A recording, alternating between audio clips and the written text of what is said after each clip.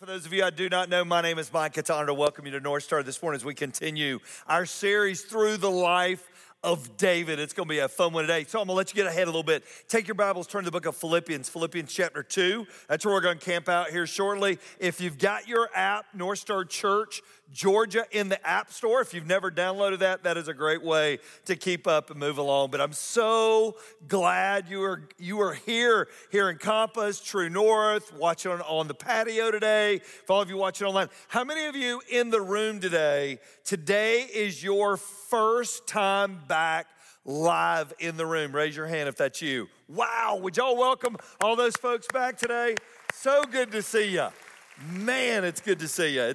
It's fun to watch at home, but there's nothing like being live. There's just nothing like being in the room. It's like being at a Braves game. I don't know if that's a good illustration, but anyway, so I might want to watch them on TV right now that I can leave a little earlier, but it's great to have you back in the room and great to have you here today. We continue the story of David.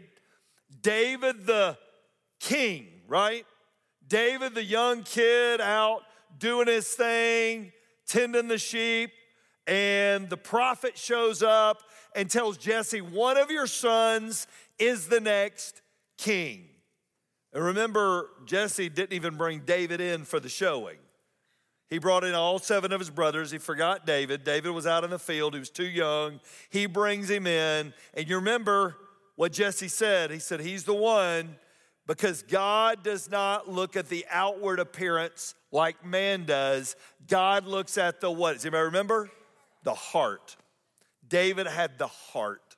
In fact, it's also said in Scripture that David was a man after God's own heart. Not only was he had a good heart God could use, he was a man who chased God's heart. But we also know this about David. David didn't always make the right decisions. I'm sure there were points and times in David's life where David didn't do the right thing. Today we're going to talk about, the very first thing we're going to talk about today, first little blank there in your outline, is how David had to overcome the giant of pride. Long before he met Goliath on the battlefield, David had to get through another giant, an unseen giant, that every person that walks the face of the earth battles at some point, and it's the giant of pride. Pride says, I deserve it. Pride says now. Pride says elevate me. Pride says look at me. Pride says it's on my timing, on my terms, and my station at this moment. That's what pride says, and David had to overcome pride. Now, were there moments in the journey where David probably got prideful? Probably. There's a great Greek phrase for getting prideful, and it's used here in the South. It's called getting too big for your britches. All right, any of your moms ever tell you, how many of y'all that was ever said to you, you're getting too big for your britches before they swatted your britches? All right, and so that was the phrase that we used. Were there moments that was true of David? Probably, but it wasn't true long term of David. David was a guy that somehow chose humility over pride. It's interesting. You can never be a person that God is going to use long term and choose pride over humility. We're going to talk about why as we go today. David lays out a picture while he's living out this journey we're going to talk about here in a second. While he's living out this journey, he lays out a picture for us of what it looks like to overcome pride. But Jesus laid it out as well. Philippians chapter 2. Would you stand with me today in honor of reading God's word together? Jesus, the Son of God, God with skin on. He's always been with the Father. God sets his redemption plan in motion, and he sends Jesus to be here. So yes or no question. Was Jesus still God, part of the Godhood, part of the Trinity, while he even had skin on? Yes or no? Yes. Now I want you to read this. Philippians 2, verse 5. You must have the same attitude that Jesus Christ had. That word attitude is everything. In fact, David chose to have the attitude of a servant. Listen to what he said. Though he was God, he did not think of equality with God as something to cling to. Instead, he gave up his divine privileges. He took the humble position of a slave. He was born as a human being. When he appeared in human form, he humbled himself in obedience to God and died a criminal's death on a cross. Jesus got two options: humility, pride, and he lived out humility. That was the attitude he chose. And that's what we're going to talk about today. Would you pray with me? Father, today, this is an ancient story with incredibly relevant truth. To what kind of mom I am, what kind of dad I am, what kind of friend I am, what kind of leader I am, what kind of coach I am. God, today you laid out in your word a pathway of humility. Father, my prayer is today is that we will follow that pathway to you.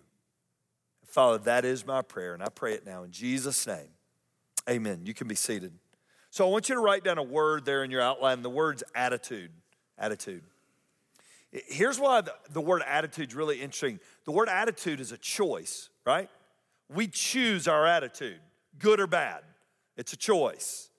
We can look at something one way or another way. If there was a word probably said around my house growing up, more than any other word, it was attitude. I don't like your attitude. I don't like the way you responded. You need to correct your attitude, because attitude is something we have control over, right? It's something that we all get a choice with our attitude. Zig Ziglar, the old business management leadership guy, he used to say this all the time. It's your attitude, not your aptitude, that determines your altitude. And that was true. It's true in David's life. It was your attitude. It's how David handled situation. It wasn't what came at David. It was when it came at him, what did he do with it? We find three things that David did with it. Number one, David believed the small stuff was as important as the big stuff. David believed the small stuff was as important as the big stuff. All right, time out real quick.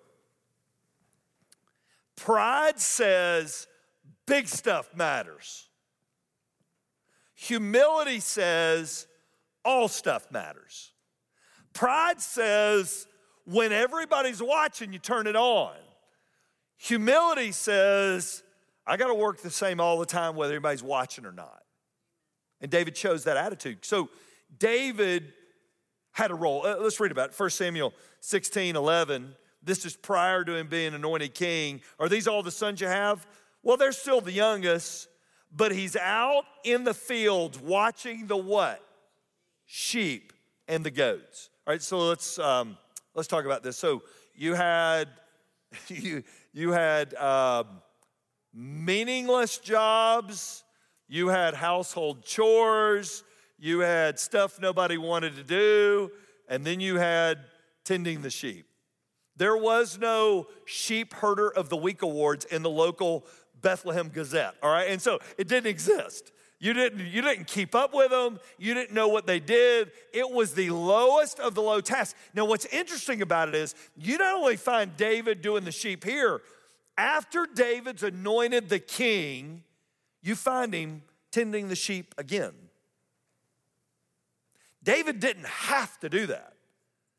David could have played the whole, excuse me, gentlemen, I'm the next king, and I choose not to do this anymore. And because I'm going to be the next king, I will take names of everybody who does not treat me right, and one day when I'm king, I'll pay you all back for it. That could have been David's attitude. That's beneath me, that's below me, but David chose to believe the small stuff was as important as the big stuff. We don't mind doing the small stuff to cut our teeth, but we don't want to keep doing the small stuff after we've earned what's next, do we? See, David had an incredible ability to remember this, and I want you to write this down. This is what helped me remember it. Nothing is small if God is watching. Nothing. And while David was being a shepherd, what he could see, God was preparing him for something he couldn't see. Does that make sense to everybody? David didn't know all the things he was being prepared for. Well, this is a waste of my time. We say this all the time at North Star. God never wastes our time, and he never wastes our experiences. He uses all of them to create who we are today. They were forged in times that we just didn't even see. David understood the small stuff is as important as the big stuff. I want you to write this little thought down, and we're going to break it out. Serving and obedience, write this down. Serving and obedience keep envy and bitterness from our hearts. Serving and obedience keep envy and bitterness from our hearts. And I will tell you this, envy and bitterness lurk around the door of all of our lives. They're waiting, and they will get you at any point. The minute you go, I will never be that way, you just became that way. It lurks, it stands there behind our life. So let's set the story of David, okay? David is anointed the next king. Big deal, correct? I mean, that's a big deal. You're gonna be the next king. You're the next president, and there is no 4-year term. It's like you're gonna be in there as long as you can hang on to it, okay? Saul is the defunct king.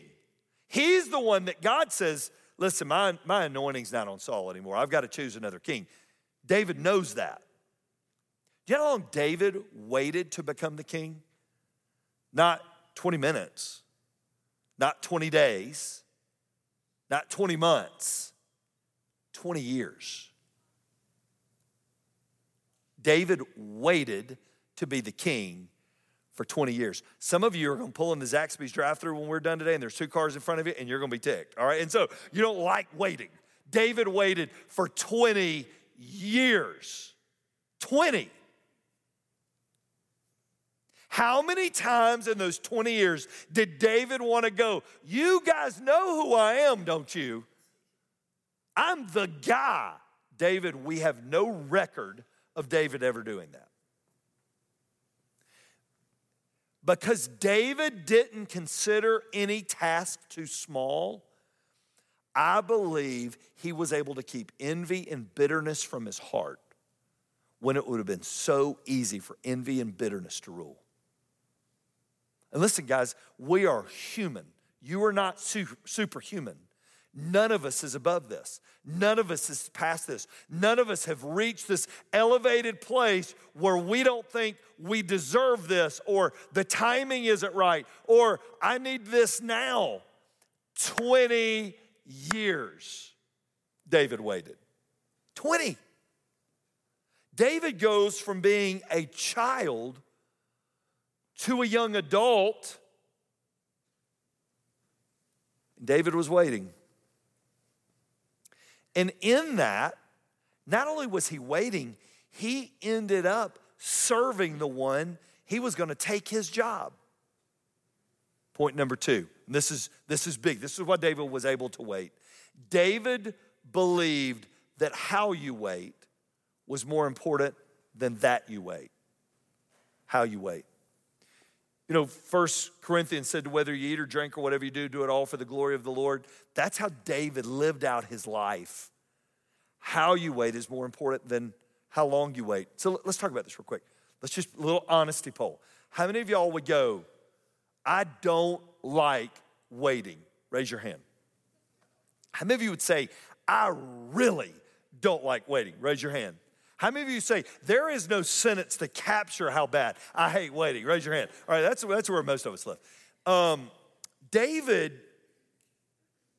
figured out that how you wait is as important as how long you wait. Meaning this, do I wait expectantly or do I wait impatiently? And here's why this is a big deal. Get this now. If I'm impatient, I want it on my time. If I'm expectantly waiting, I know God's time's the best. You could throw in any category. Job promotion. Something with our kids. We always want to expedite the timing.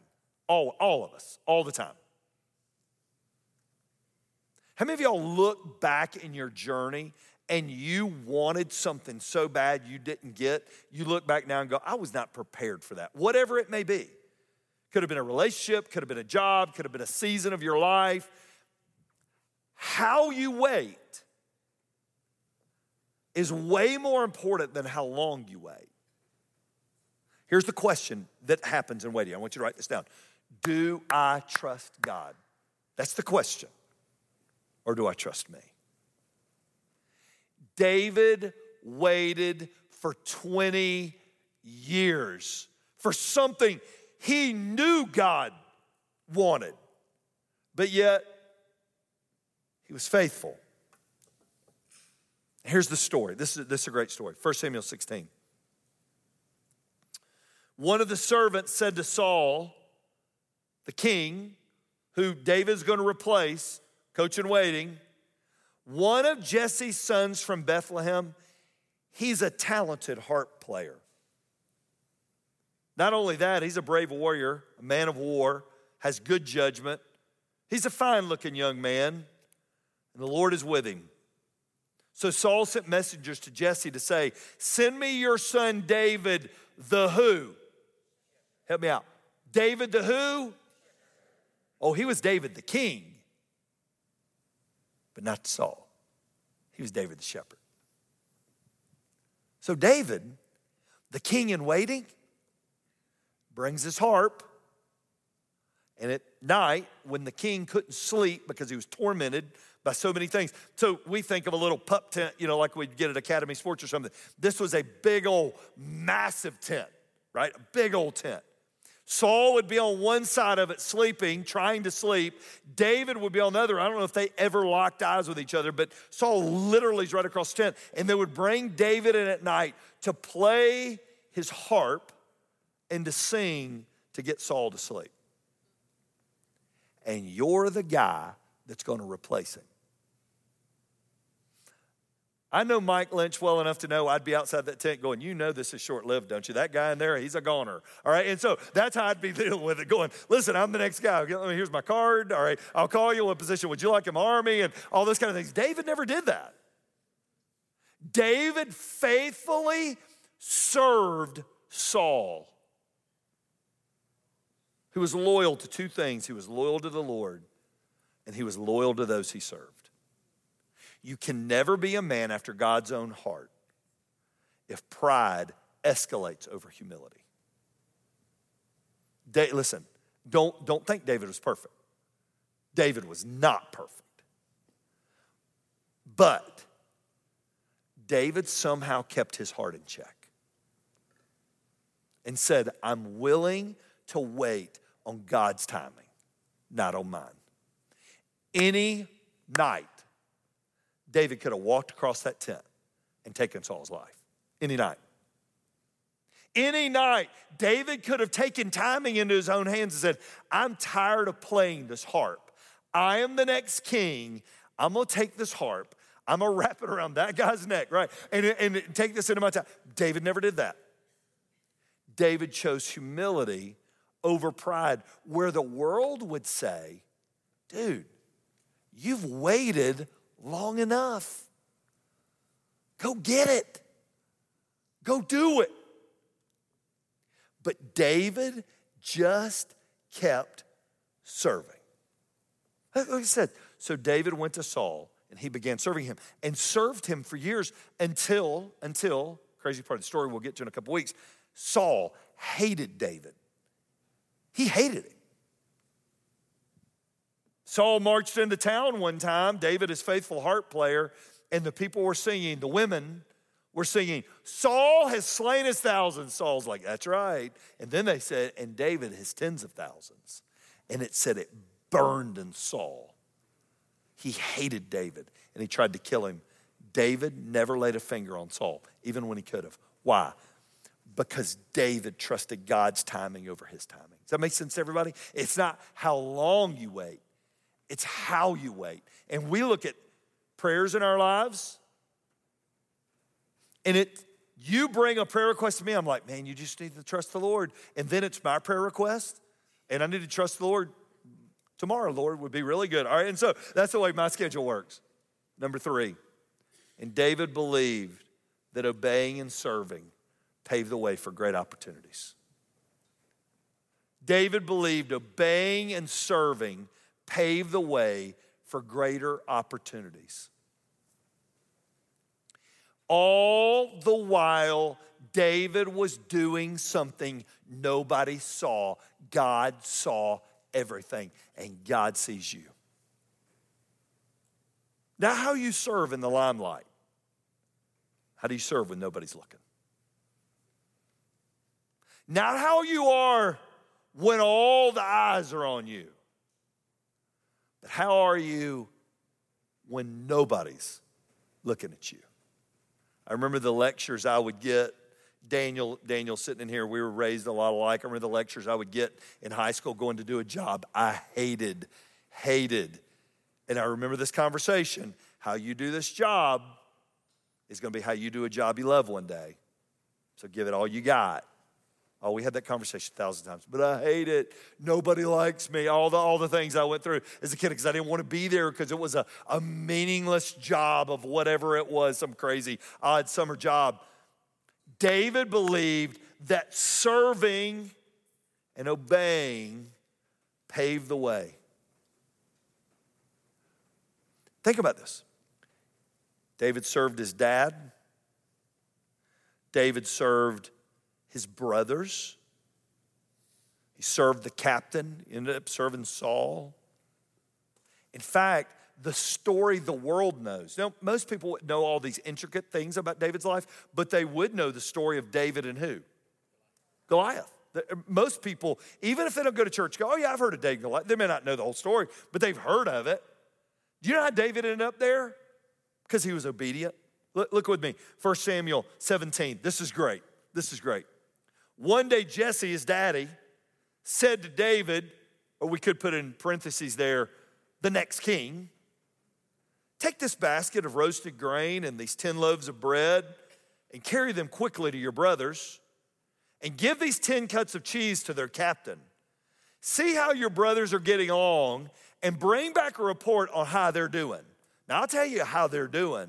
For 40 days, they had done jack diddly. All right, they ain't done nothing for 40 days. They've been there for the next war with the Philistines, and they never would go to war because they were scared of the giant.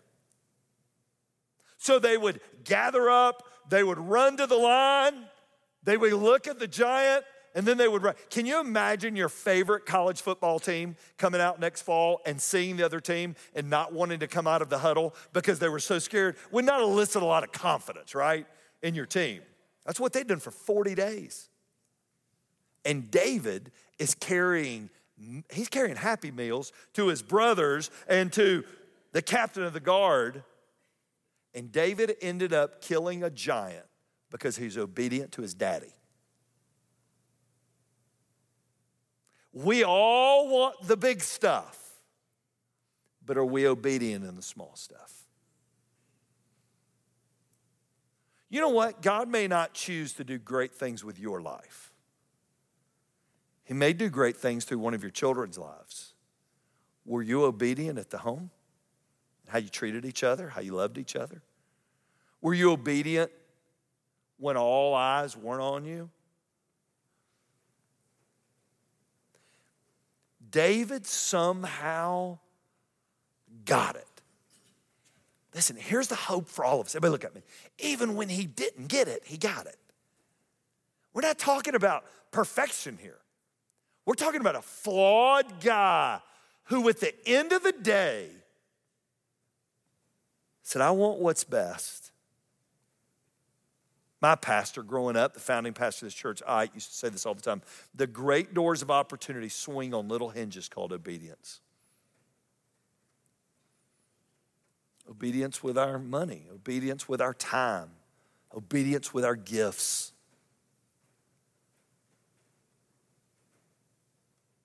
We all want to draw up our story a different way. But it's the willingness to do things when nobody's watching. I remember years ago, I worked at a camp in the summer with a buddy. good friend of Steve and I, named Dave. Dave moved here from Oklahoma, didn't know a soul in Georgia. Wanted to become a speaker. That's what he wanted to do. He wanted to travel around and speak. All right? Well, Dave would come live at my house in Fayetteville. I'm off at college. He would live out of my house, and he would travel around and speak for free at any church that would have him in. So he'd call a youth pastor, I'll come speak to your group on Wednesday night. Well, we only got 10 kids. That's fine. That's good. I just need to speak. And he did it all the time. About 5 years after that, he became one of the most sought-after speakers in America who you had to pay a lot of money to bring in. And I would hear guys say, one day I want to be like him. Okay, go speak for nothing, to nothing. And one day you can become like that. Isn't that the story of success, isn't it? How it always works? That you do the work when nobody's watching. Well, my God, I mean, that's Old Testament. How does it fit in the New Testament? Mark 10. Look at this. But among you, Jesus said, it'll be different. Whoever wants to be a leader among you must be your what? But whoever wants to be first among you must be the slave to everyone else. For even the Son of Man came not to be served, but to serve others and give his life as a ransom for many. If pride rules your life, the only person that will remember you is you. If humility rules your life, your legacy will be remembered by everybody who your life touched. We live in a world, ladies and gentlemen, that pride is elevated and humility is brought as low as it could be. I'm telling you, if you want to make a difference in this world we've been given, make it about others, not about you. Pride says it's about me. Humility says it's about others. Isn't that what David said? It's about Saul. I'm here to be faithful to Saul till God removes him. God removed Saul and elevated David. I don't know what it is in your life, but we all reach those places we go, well, that was me 20 years ago, but that's not me now. No. It's humility till the day we leave this earth. The minute you think it doesn't apply to you anymore, pride takes over. And let me tell you how fast that can happen. Between Sunday and Monday. That's how fast it can happen. Between Sunday lunch and Sunday dinner. And we can find those selfish desires, man. They're waging war within all of us. But we've got to remember what God has is best. Here's my prayer for you. All right, we're coming out of the craziest year ever. Can we agree with that? Crazy, on steroids, crazy year. We're in a divided, hostile world. True? I mean, no matter what side you fall on of any subject, it's hostile. How are we going to change that? Humility, serving, loving people till they ask why. Why are you so different? Why are you not like everybody else? Jesus. If Jesus didn't choose pride, how can you? He was 100% God.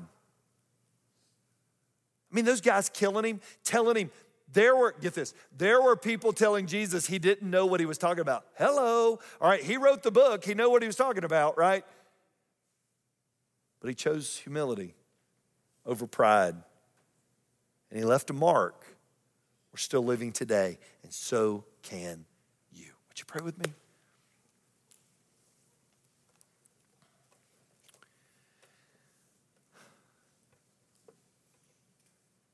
Father, every day we choose our attitude.